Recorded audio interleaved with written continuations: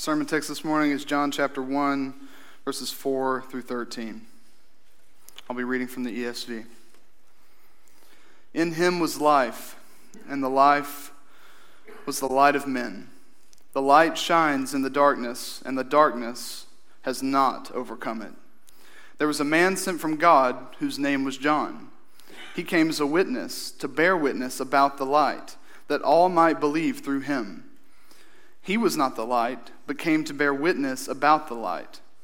The true light, which gives light to everyone, was coming into the world. He was in the world, and the world was made through him, yet the world did not know him. He came to his own, and his own people did not receive him. But to all who did receive him, who believed in his name, he gave the right to become children of God, who were born not of blood, nor of the will of the flesh, nor of the will of man, but of God. Let's pray. Father, this is your word. You inspired this word. You speak through this word even today.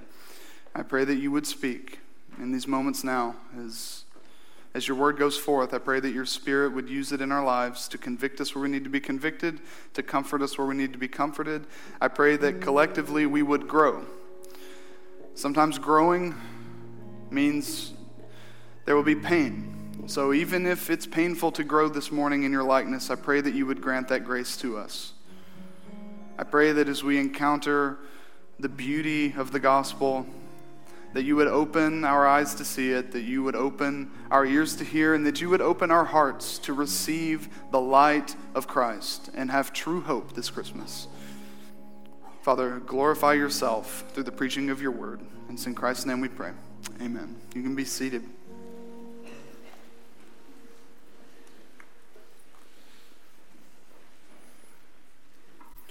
And we're currently in the middle of our Advent series, and this year we decided not just to focus on John chapter 1, but to focus specifically on the theme of hope. And so there are a lot of themes around Christmas time that we could focus on, but we've decided to focus on hope and how, with the coming of Christ, we have true and lasting hope. And what we've said over the last few weeks is that we all have both surface level hopes and we all have deep heart level hopes. We hope for something, for a better life, for a better world, for a better reality, and all of the things that we loathe about this world. It has the aroma of death when you think about it. When you think about disease, when you think about divorce, when you think about separation, broken relationships, all of them are not life-giving, but they're life-taking. And then death itself, our ultimate enemy. We're hoping and longing, all of us, whether we're Christians or not in this room, we're hoping for that kind of world where those things do not exist. And what we've seen over the last couple weeks is that nothing in ourselves and nothing in this world can deliver on that hope. And so we are left objectively hopeless. And the only true hope, the only hope that can actually, that is something that we can actually hang on to that will deliver, is the hope that is in Jesus, because only he can provide all of those things. Only he can take us to that world, and his coming is a sign of that world that is to come, where God will live with his people, where we will be with our God in this place of perfect bliss. And for Christians, we have that hope even now, but as we said earlier, and we've said throughout the service, and it's just kind of a point of emphasis this morning, even those of us who have objective reason to hope, like it's, as Landon would say, we have hope like this. A lot of times we feel like this, right? We don't feel hopeful. And I don't know about you, but for me, it doesn't really matter if I'm objectively hopeful, or I should be hopeful, if I don't feel hopeful. And no, our feelings should not be trusted as the basis for how we should live our lives. But when you feel hopeless, it makes every single day difficult. And so, as we said, the Christmas season, it can actually intensify hope, and it can also intensify hopelessness. Maybe the cold weather, maybe the lights, maybe the trees, maybe we wish you a Merry Christmas, or all those wonderful Christmas carols, maybe they don't conjure up feelings of joy, but it's more dreadful than anything else. I think of Job. Maybe this is from Job 30, verse 26. Maybe this is you. Job, he's wrestling with God throughout the whole book. Wrestling with him. Wrestling with his friends. It's just a fight because God has taken everything from him. And he's wrestling with the fact, okay, how is God good and righteous and taking everything from me? How can I hope for anything good from him if he takes everything that's good from me? And Job says in Job 30:26, but when I hoped for good, evil came. And when I waited for light, darkness came. And so maybe that's you this morning. Maybe you're hoping for light, but it just seems that there's only darkness. Maybe you're hoping and longing for good, and all you see around you is evil. Why this tension? Well, it's because, and we don't even have to open a systematic theology book to show this, the world is dark. We live in a very, very dark world. And I hope that this morning we can recognize that, but then we can also recognize that there is an answer to the darkness. There is an answer to the darkness of your mind and of your heart, both the evil, the sin that's in us, and the suffering and its effects on us. And then even the ignorance, the confusion that we have. There's an answer to all of that. And just like a dark room, the answer to a dark room is a light. So the answer to the darkness that is in us and in the world is a light. So I want us to look together. I want to divide this passage into 3 different sections. We're going to look first at verses 4 through 5 and verse 9 as well. And I'm going to encourage you to behold the light of Christ. And then secondly, we're going to move down to verse 9, and we're going to look from verse 9 to verse 13. And we're going to see if there is this light that enters our darkness, how can we get it? How can we get access to this? And so I'm going to encourage you to believe the light of Christ. And then thirdly, we're going to jump back to that little middle section where John talks about John the Baptist. And we're going to see, well, if we have received the light, then what are we to do now? And I'm going to encourage you to bear witness to the light. So again, this week, remember, we're keeping it simple. We want you to focus on the Word. I want you to take your own notes. I want you to just think. And if it's stressing you out, please send me a text, send me an email. I have the notes. No one texted me last week. You guys didn't want my notes? If you want the notes, there's a full sheet for you that I can email you. But this morning, I just want to keep it simple. So 3 points. And I'll repeat these for you if you're taking notes. First, we're going to behold the light of Christ. Second, we're going to believe the light of Christ. And then third, bear witness to the light of Christ. So first, behold the light of Christ. Verse 4 in John chapter 1 says, in him was life, and the life was the light of men. John has just, last week we considered verses 1 through 3, where he says that in the beginning was the Word, and the Word was with God, and the Word was God. He was in the beginning with God. All things were made through him, and without him was not anything made that was made. And then, we jump down to verse 14 to show this connection. John is, when he's saying the Word, he is talking about Jesus of Nazareth. He's talking about baby Jesus who was born in Bethlehem. And the Word, he's saying, is eternal. The Word has no beginning. The Word was actually there before the beginning of the universe. And not just that, but the Word created the universe. And so he's telling us that baby Jesus is actually the creator of heaven and earth. And he continues his description of Jesus, and he says he's not just the creator of all life. Verse 4 says, in him was life, and the life was the light of men. And so what we want to see first here is that Jesus is the source of true life. Jesus is the source of true life. So everything that exists in all of creation, every physical thing and every spiritual being exists because Jesus is the creator. And the life that anything has flows out of him because in him is the essence of life itself. And so, when he says, in him was life, and the life was the light of men, every single human being, especially, creation in general, but especially human beings, we possess the very image of God. So all of creation, even in this fallen world, still glimmers with the light of Christ. And especially human beings, because we are created in his image. And so that's why you see people who do not know Jesus, and as we're going to see, are in darkness. People who are living in darkness, even people who are utterly evil. Good things sometimes happen to them, do they not? And is it too far-fetched to believe that someone who is completely evil could do something that's good? You know, they provide for their family.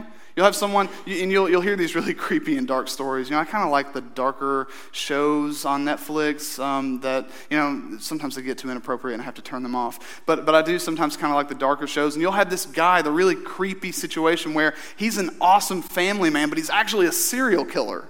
You know, like he cares for his family. He's a hard worker. He provides, and then like in his free time, he goes and just kills a bunch of other people.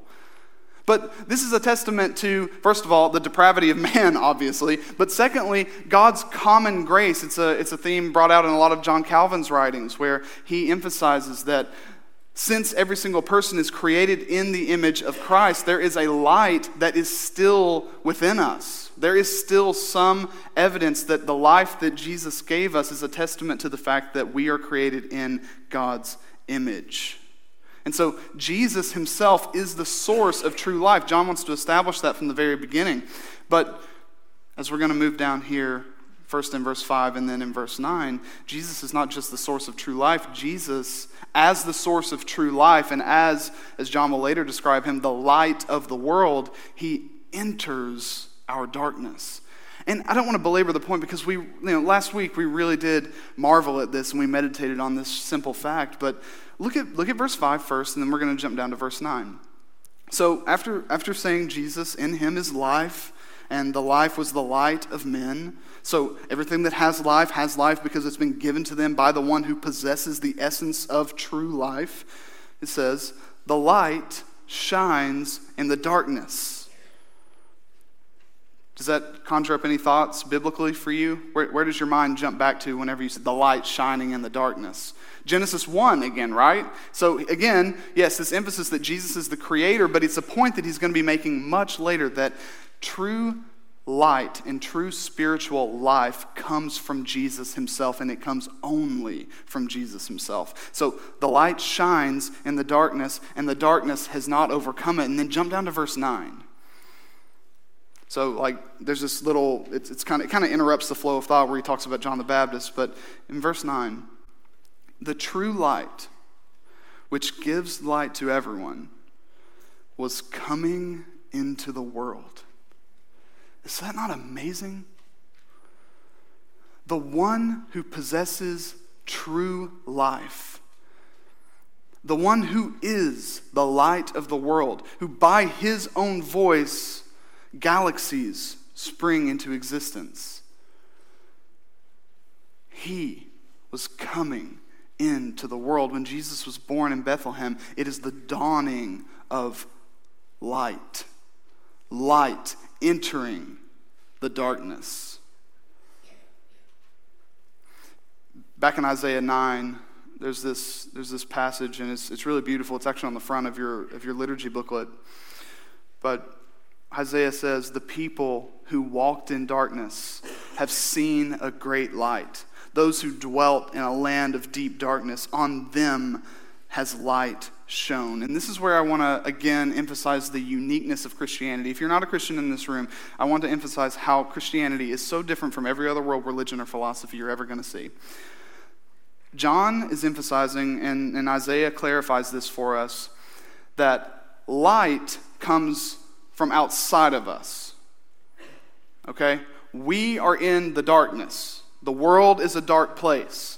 And the world cannot produce the light that can overcome its own darkness. It cannot happen.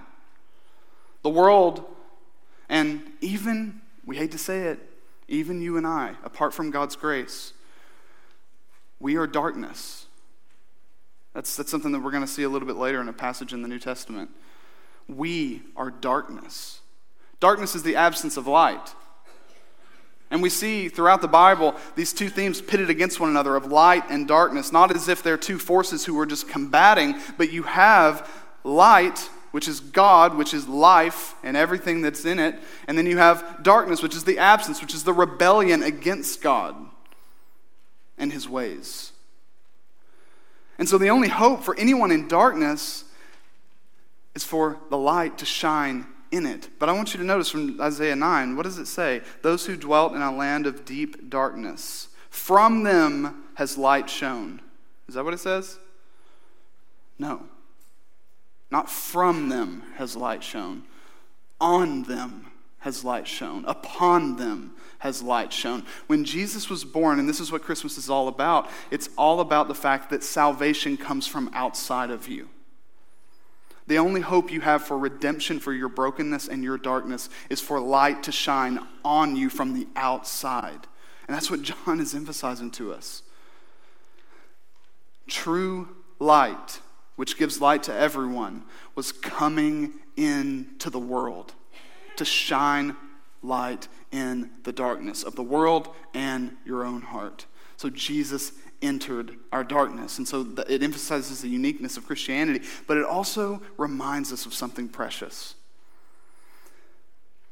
That God himself, God the Son, and we talked about this last week, existing in this perfect, harmonious relationship within the Godhead, Father, Son, and Spirit, choosing intentionally, willingly, to leave glory and enter a shameful dark world, to leave light as the light and enter our darkness, which means that if you feel pain this Christmas, if you feel like you're walking through a very dark night right now, Jesus is unafraid of your darkness. He's unafraid of your pain. He's not too good for it, even though he is too good for it. He entered our broken world and became subject to our fallen world. And so Jesus meets you in your pain. He is there. We sing that a lot. We see it all over Scripture a lot. But Christmas is evidence of that. That a perfect, holy, glorious God enters a dark, fallen, broken world and becomes subject to it. He's walking around. Think about it. Jesus walking around, the creator of heaven and earth. In him was life, and it's the stench of death all around him. Both through sin and through sickness and disease and death. He did not have to subject himself to this. He was truly man. So he experienced full temptation as a man. God cannot be tempted. Jesus never had to experience that. If he didn't want to, he chose to. And he chose to enter this dark world. And he chooses today to enter your dark world and your darkness. To not just enlighten you and not just rescue you, but to be with you. Jesus is close this Christmas, and God is with those who are brokenhearted. So Jesus enters our darkness, but also Jesus doesn't just enter the darkness to just kind of be a pal and be like, I know, man, it's really tough. The world's really, really bad, but I'm here with you. I'll be clapping you along the way. You know, let's see if you can just do a little bit better. You know, I know, yeah, you had a really bad week and you sinned a lot and it was a really dark week, but you know, if you just kind of conjure up some energy, maybe next week will be a little bit better. And you'll be a better person. You'll be a little bit closer to the light. No, Jesus did not come to just be a coach to cheer us on. Jesus came to not just be with us in our darkness, he came to overcome our darkness. Verse 5 says, the light shines in the darkness, and the darkness has not overcome it. So darkness, if we see the synonyms of life and light, because that's what John seems to do and throughout the Bible, I wish we actually had time to really go through the whole motif of light and darkness. It's all over the place. And if you want to do if you have the ESV app, you can literally just get on there and search light, and then you can search darkness and just see how they overlap throughout the Bible. It's fascinating. But as we think about darkness, darkness is synonymous with death, just as light is synonymous with life. And when God created the world, there was no darkness. There was no death. There was no sin. And so sin itself is the source of darkness. And the darkness that sin brought upon the world is darker than that void before God even created the world. Sin brings this dark shadow upon all of God's creation. And so I just want to ask a question really quickly, and I have 3 answers to this, and it's, what is darkness? And again, there are many ways to answer this, but I want us to focus on 3 things here. So what is darkness? First, darkness is a realm created by sin. And again, we're not talking about 2 opposing and equal forces kind of battling it out. We have God and Satan, light and darkness battling it out. But the absence of God, the absence of life, the absence of light, this darkness actually is so strong that it is itself a realm in which we are trapped. Because when Adam and Eve sinned, they invited darkness into this bright and glorious world and into their bright and glorious hearts. And all of their descendants from then on out were trapped in this realm of darkness. It's almost like a separate kingdom which has rebelled against the kingdom of God. It's secondly, so first it's a realm, and then secondly, it is a way of life. And I don't want to get to this passages yet because we're going to jump to it at the end with our application in our 3rd point. But constantly throughout the New Testament, the writers are urging believers to flee their dark ways, to flee the darkness. And so what darkness does is, if you've ever been in a dark room, like at our old building, we were often in dark rooms because the only way to turn the lights on was to go to the very back and flip the breaker, We didn't have light switches. So this is really a step up for us. Like, we ain't even worried about this floor up here, it's not finished yet. We don't care, We're just glad we can turn the lights on without having to go all the way to the back.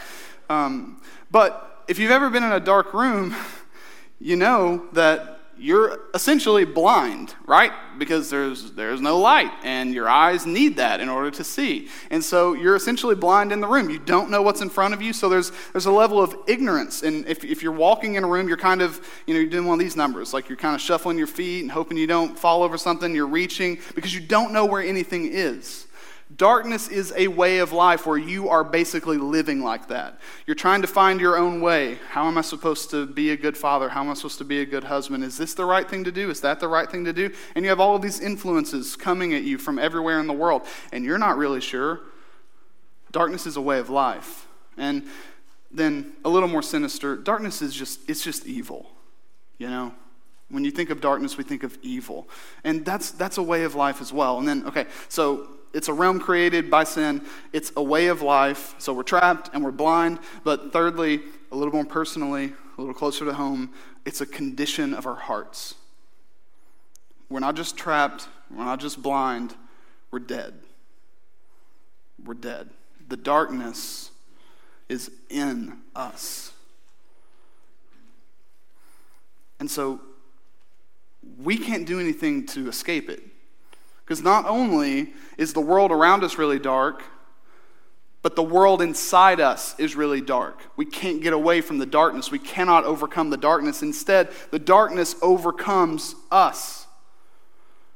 And, especially just working from C.S. Lewis, the further along you go in the darkness, the darker and the darker it gets, which means you are getting further and further from the light. Which means you are becoming less and less human. And so, C.S. Lewis, he's like, that's what hell is. Hell is the removal of God's common grace, and hell is where you have lost your humanity. Because God created us to be truly and fully human, to truly and fully live with Him. So this is a problem that we cannot overcome within ourselves. We don't have the resources to do that, and we cannot find the resources in this world. The light must shine on us because it cannot shine from us. So it causes us to ask the question, how does Jesus then overcome the darkness? Because what a beautiful word in verse 5. The light shines in the darkness, and the darkness has not overcome it. The darkness overcomes us because there is not a light in us that can drown out the darkness. But John tells us when Jesus comes, he's different. He is true life and light. And when he shines forth, the darkness can do nothing to stop him. So how can he do that? Or how does he do that? It's counterintuitive, and it's surprising, and it's beautiful all at the same time. The light overcomes the darkness by being put out by the darkness. I want you to turn with me to Matthew chapter 27.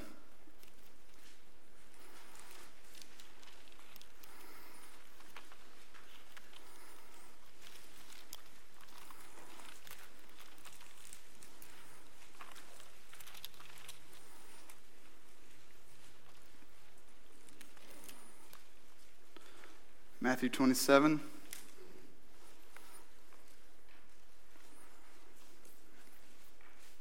I want you to look at verse 45, the death of Jesus.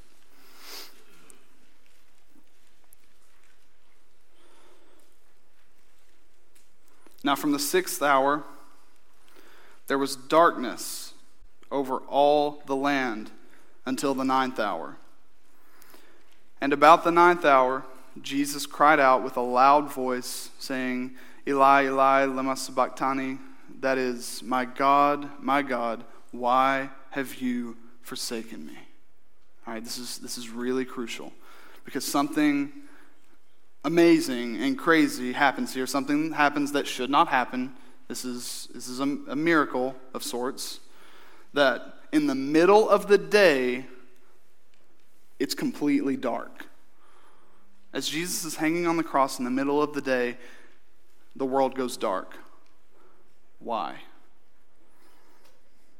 There's outer physical darkness. And everyone who's at the crucifixion, Jesus hanging on the cross, and everyone who's there is now in darkness.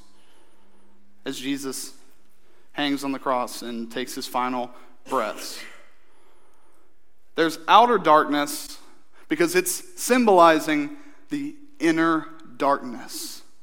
So if verse 45 describes the outer darkness for us in Matthew 27, verse 46 describes that inner darkness, where Jesus, God the Son, who has lived in eternal fellowship, unhindered fellowship with his Father in this moment, because he is bearing your sin and my sin, he is counted as guilty in our place, and he is forsaken so that we can be accepted. The light is extinguished by darkness, and in the process, darkness is fully and finally defeated by this great and shining light. My God, why have you forsaken me? God the Father forsook his own Son in order to bring you in. He suffered every single thing you deserve for all of your dark ways.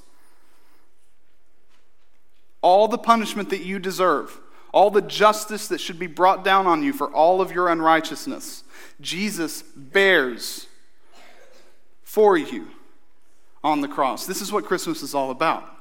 The light overcomes darkness, not just because, God was born as a baby. No, because God was born as a baby to later die on a cross, to become darkness,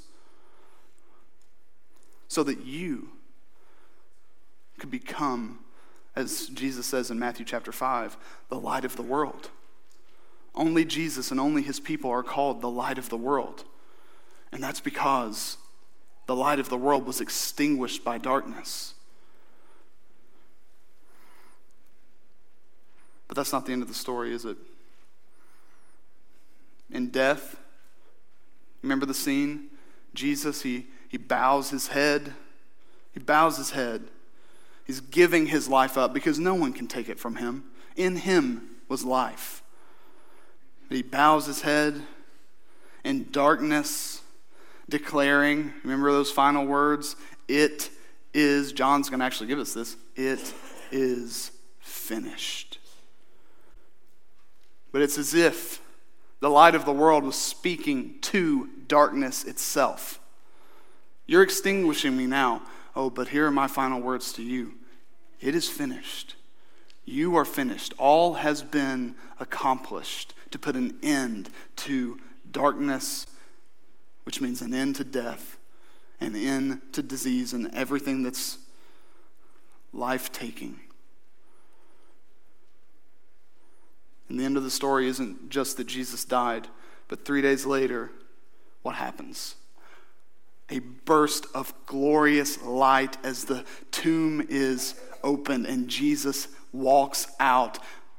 The Lord of life, in him was life. He was killed. He died in your place, and then he took his life back so that all who believe in him will walk in this eternal, true life and truly and fully flourish in him. Jesus overcomes darkness by succumbing to darkness and then crushing darkness by walking out of the tomb. So behold this great and glorious light. So as our second point, we're going to encourage you to not just behold the light, but to believe the light of Christ. We're at a crucial point here in John chapter 1, and we're in a crucial point in our service as well. Because that's the truth of the gospel. That the light of God shines in our darkness, that Jesus took your sin and took your place, and he shines this glorious light on everyone. Do you see it? Let's look together at verse 9. Verse 9, the true light, which gives light to everyone, was coming into the world. He was in the world, and the world was made through him, yet the world did not know him. He came to his own, and his own people did not receive him. All right, we're going to stop right there and pick up verses 12 and 13 in just a second. But what we need to see here at the very beginning is that the light of Christ shines on everyone. Jesus was objectively born over 2,000 years ago. God took on flesh and entered this world. Light shines in the darkness. There is hope here. And we're holding it out to you. You have two options this morning: to receive this light or to reject this light. Every single person in this city, every single person in the world has those two options. Will you receive the light or will you reject the light? Because the light has come. Salvation is found only through Jesus. So forget every other world philosophy. If Jesus really is God in the flesh and the light truly has come in him, you got to deal with him. Hope is only found in him. So what are you going to do? Because by nature, we are in darkness. And by nature, we can't escape darkness. And by nature, we actually love darkness. In John chapter 3, you can flip there if it's quick for you. In John chapter 3, verses 19 through 21, we read this. And this is the judgment. The light has come into the world, and people loved the darkness rather than the light, because their works were evil. For everyone who does wicked things hates the light and does not come to the light, lest his works should be exposed. But whoever does what is true comes to the light, so that it may be clearly seen that his works have been carried out in God.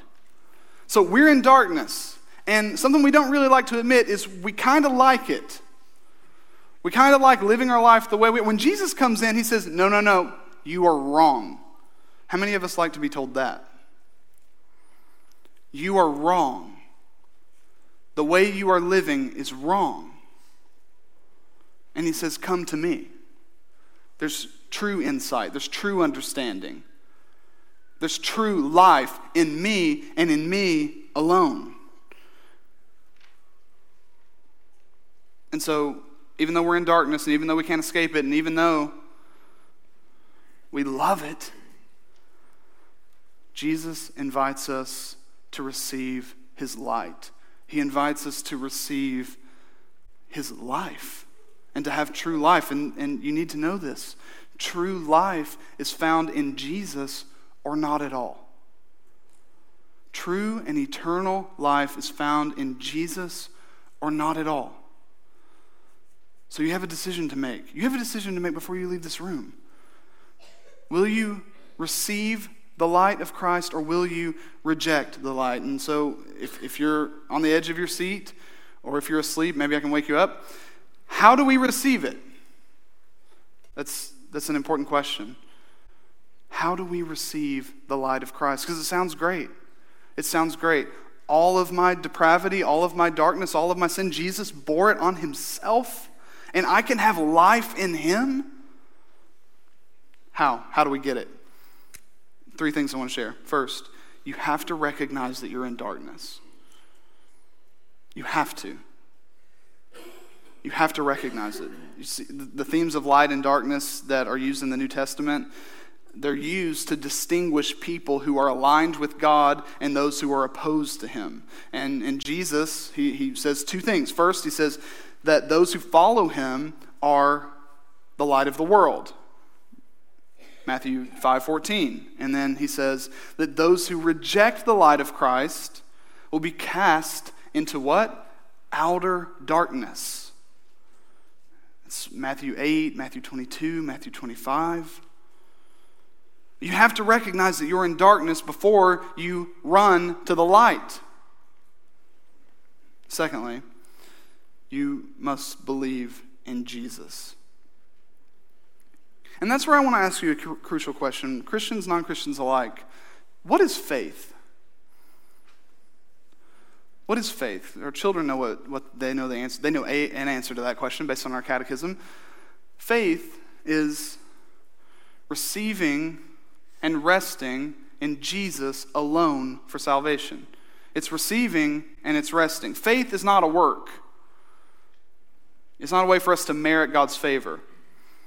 Faith is a gift, and faith is a way to receive a gift. It's just receiving what God has already done for us. But more than that, I need you to know this. Faith is not absolute certainty. Okay, so if you're thinking, I really would believe in Jesus, but I just have so many questions. And there are just a few things about the Christian faith. I'm just like, I just don't know. I don't know. Maybe you walk in this room every week and you just have some serious doubts. Faith does not mean that you don't have doubts. And it's not like you have to muster up enough faith for God to finally accept you. No, what matters is not how strong your faith is. What matters is the strength of the object of your faith, as we say often. And the object of our faith is Jesus. And he is the one who is able. He is the one who holds us fast, not the other way around. Jesus isn't dependent on your strong faith to keep this thing going. He is still strong when your faith is weak. So when I say believe in Jesus, John actually uses a few words to describe this. He says know, he says receive, he says believe, all within the same passage. Another word that we can add in based on the rest of the New Testament is rest. You're resting in Jesus. You're receiving Jesus. You're believing in Jesus. You're knowing him intimately. That doesn't mean you know everything about him. That doesn't mean you know everything about the Christian faith. I had a conversation with Luke Hamblin, who's going to be baptized next week up here. And a lot of people are really hesitant with children, and I appreciate the caution. I really genuinely do appreciate the caution. But the reason we're uncomfortable is how free their faith is and how easy it is. They hear the truth of the gospel and they're like, I believe that. And when Luke kind of shared to me, I was like, man, tell me the story. And he's like, well, man, I was in my room one night and I was thinking about some things, and God was convicting me of sin, and I just knew that my only hope was Jesus, and I just asked him to save me. And then he stopped talking, and it almost felt awkward, like, it needs to be a 30-minute testimony. I'm like, dude, that's it. That's it. That's what saving faith is. It's receiving and resting in Jesus alone. So don't think you have to leave this room knowing all the answers in order to trust Jesus for salvation. Run to Jesus. Trust in him. Believe the light of Christ. But the third thing I want you to see here under how do we receive this is that God must act. In order for you to receive Jesus as the light that will save you from your darkness, God must act. So let's look at verses 12 and 13. But to all who did receive him, who believed in his name, he gave the right to become children of God, who were born not of blood, nor of the will of the flesh, nor of the will of man, but of God. So you must be born again. God must do a work of creating life in you for you to even receive Jesus. He must act, and he does. He does. So what you need to see here, and we're going to see in just a second with this third point, but when you receive Jesus, when you receive this light, you're receiving new life. And that means that your life will be transformed and it will be changed forever. But God must do it. He must do it, or we have no hope of ever attaining this true life that we crave. So behold the light of Christ, believe the light of Christ, and then thirdly, I want to encourage you to bear witness to the light of Christ. With John the Baptist as our example, I want to encourage everyone in this room, if you have received the light, to bear witness to it. So let's look at verses 6 through 8.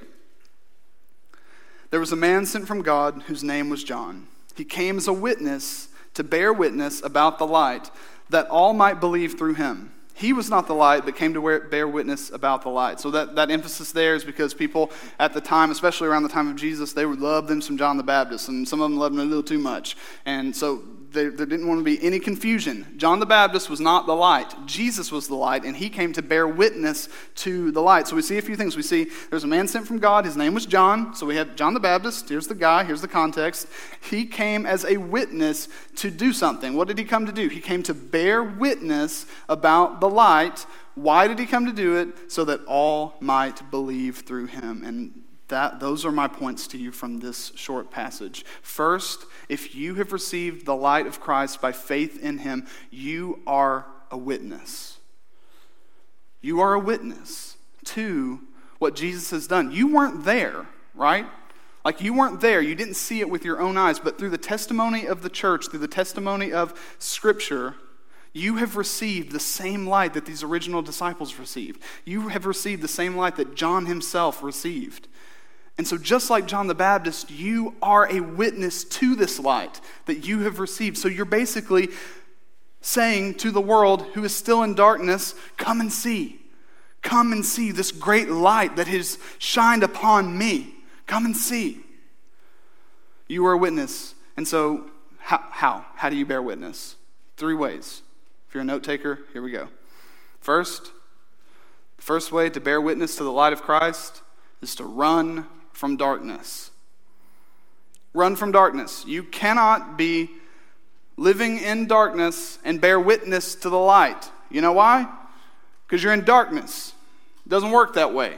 You have to be in the light to go and bear witness to the light that you are in and that is in you, to those who are in darkness. So you have to run from darkness, and just a simple way to say that, you have to flee sin. Are we fleeing sin, church? Are we fleeing it? Are we running from it with everything that is in us? Because we know that its end is death and destruction, and we know that sin itself is the source of darkness in this world and in our lives. Do you see it for the poison that it is? It tries to lure you in, and then it gets you, and then you're stuck again, even though you now have the very life of Christ in you. Quit fooling around with it. Flee it. Leave it in the dust. You will never be sorry for doing that. Romans 13:12, the night is far gone, the day is at hand. So then let us cast off the works of darkness and put on the armor of life. Quit walking in darkness. When you walk in darkness, you walk in death. You, among all people on the earth, have access to true life. Walk in it. And that's our second point. So run from darkness. And secondly, walk in the light. Walk in the light. The light has shined. You can see now. Follow Jesus, who is the light of the world. And you, as his children, will be the light of the world. Ephesians 5, verse 8 and 11. For at one time you were darkness, but now you are light. You were darkness. You are light in the Lord. Walk as children of light. Take no part in the unfruitful works of darkness, but instead expose them. Walk as children of light this week in this Christmas season. As those in darkness see you, may they see the light of Christ. And then 1 John 1, 5 through 7, same John who wrote this gospel. This is the message we have heard from him and proclaimed to you, that God is light, and in him is no darkness at all. If we say we have fellowship with him while we walk in darkness, we lie and do not practice the truth. But if we walk in the light, as he is in the light, we have fellowship with one another. You want to see community in this church? Walk in the light together and spur one another to walk in the light. And the blood of Jesus, his son, cleanses us from all sin. Don't be afraid to walk in the light, because Jesus has already died for all of your darkness. And then thirdly, we don't just run from darkness and walk in the light. We don't just flee sin and chase holiness, but we speak words of life. So testify. Actually use your words. Don't just trust that you're living such a holy life that people who are in darkness are like, wow, look at, I was going to use someone's name. I'm not going to call someone out. Look at Mitchell. Sorry, I did it. Look at Mitchell. Man, he's such a holy man of God. I want what he has. Like, don't wait for that.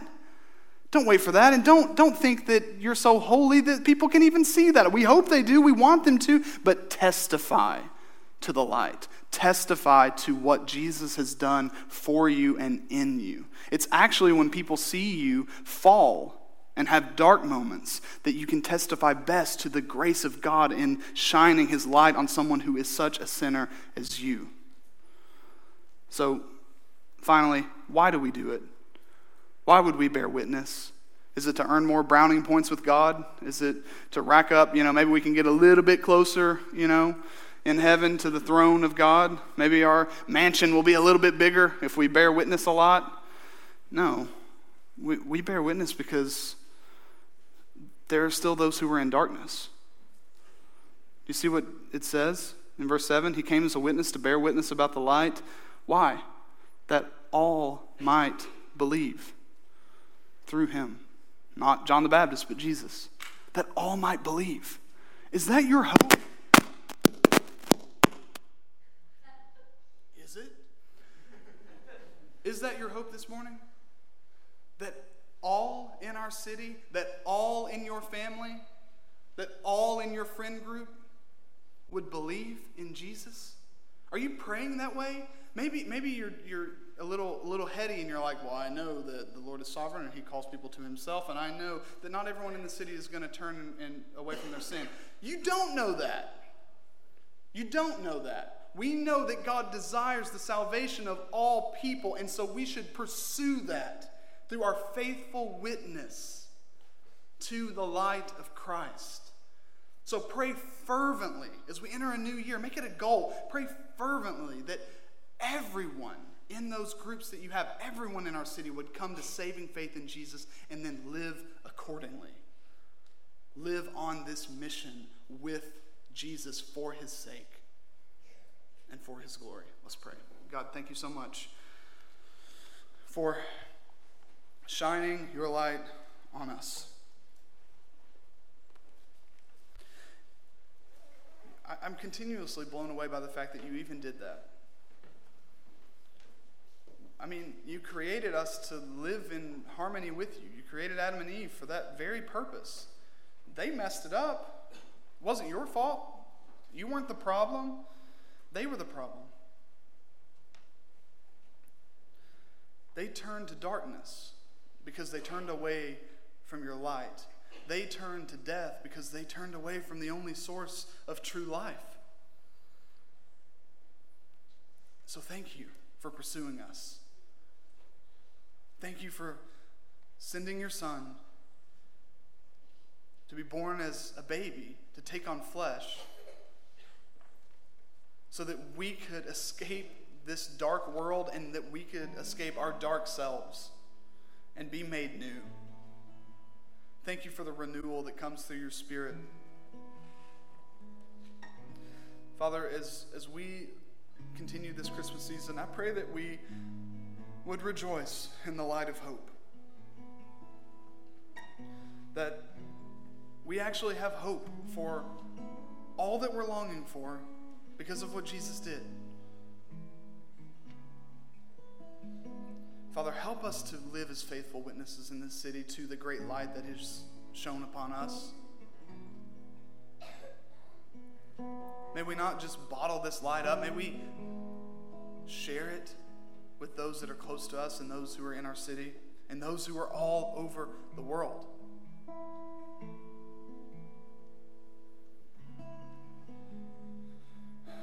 God, we deserve to die in our darkness.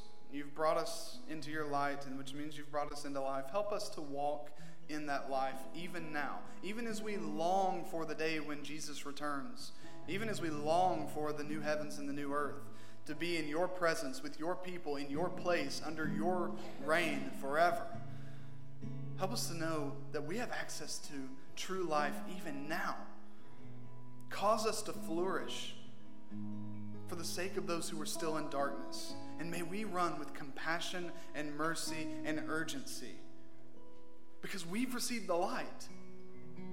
I pray that you would bring many people in our city to saving faith in Jesus. Maybe someone even this morning in this place. And I pray in all of that, you would be glorified and that your people would have the reputation of being your light in a dark place. We ask all this in Christ's name. Amen. I want to invite you to stand. We're going to respond through song.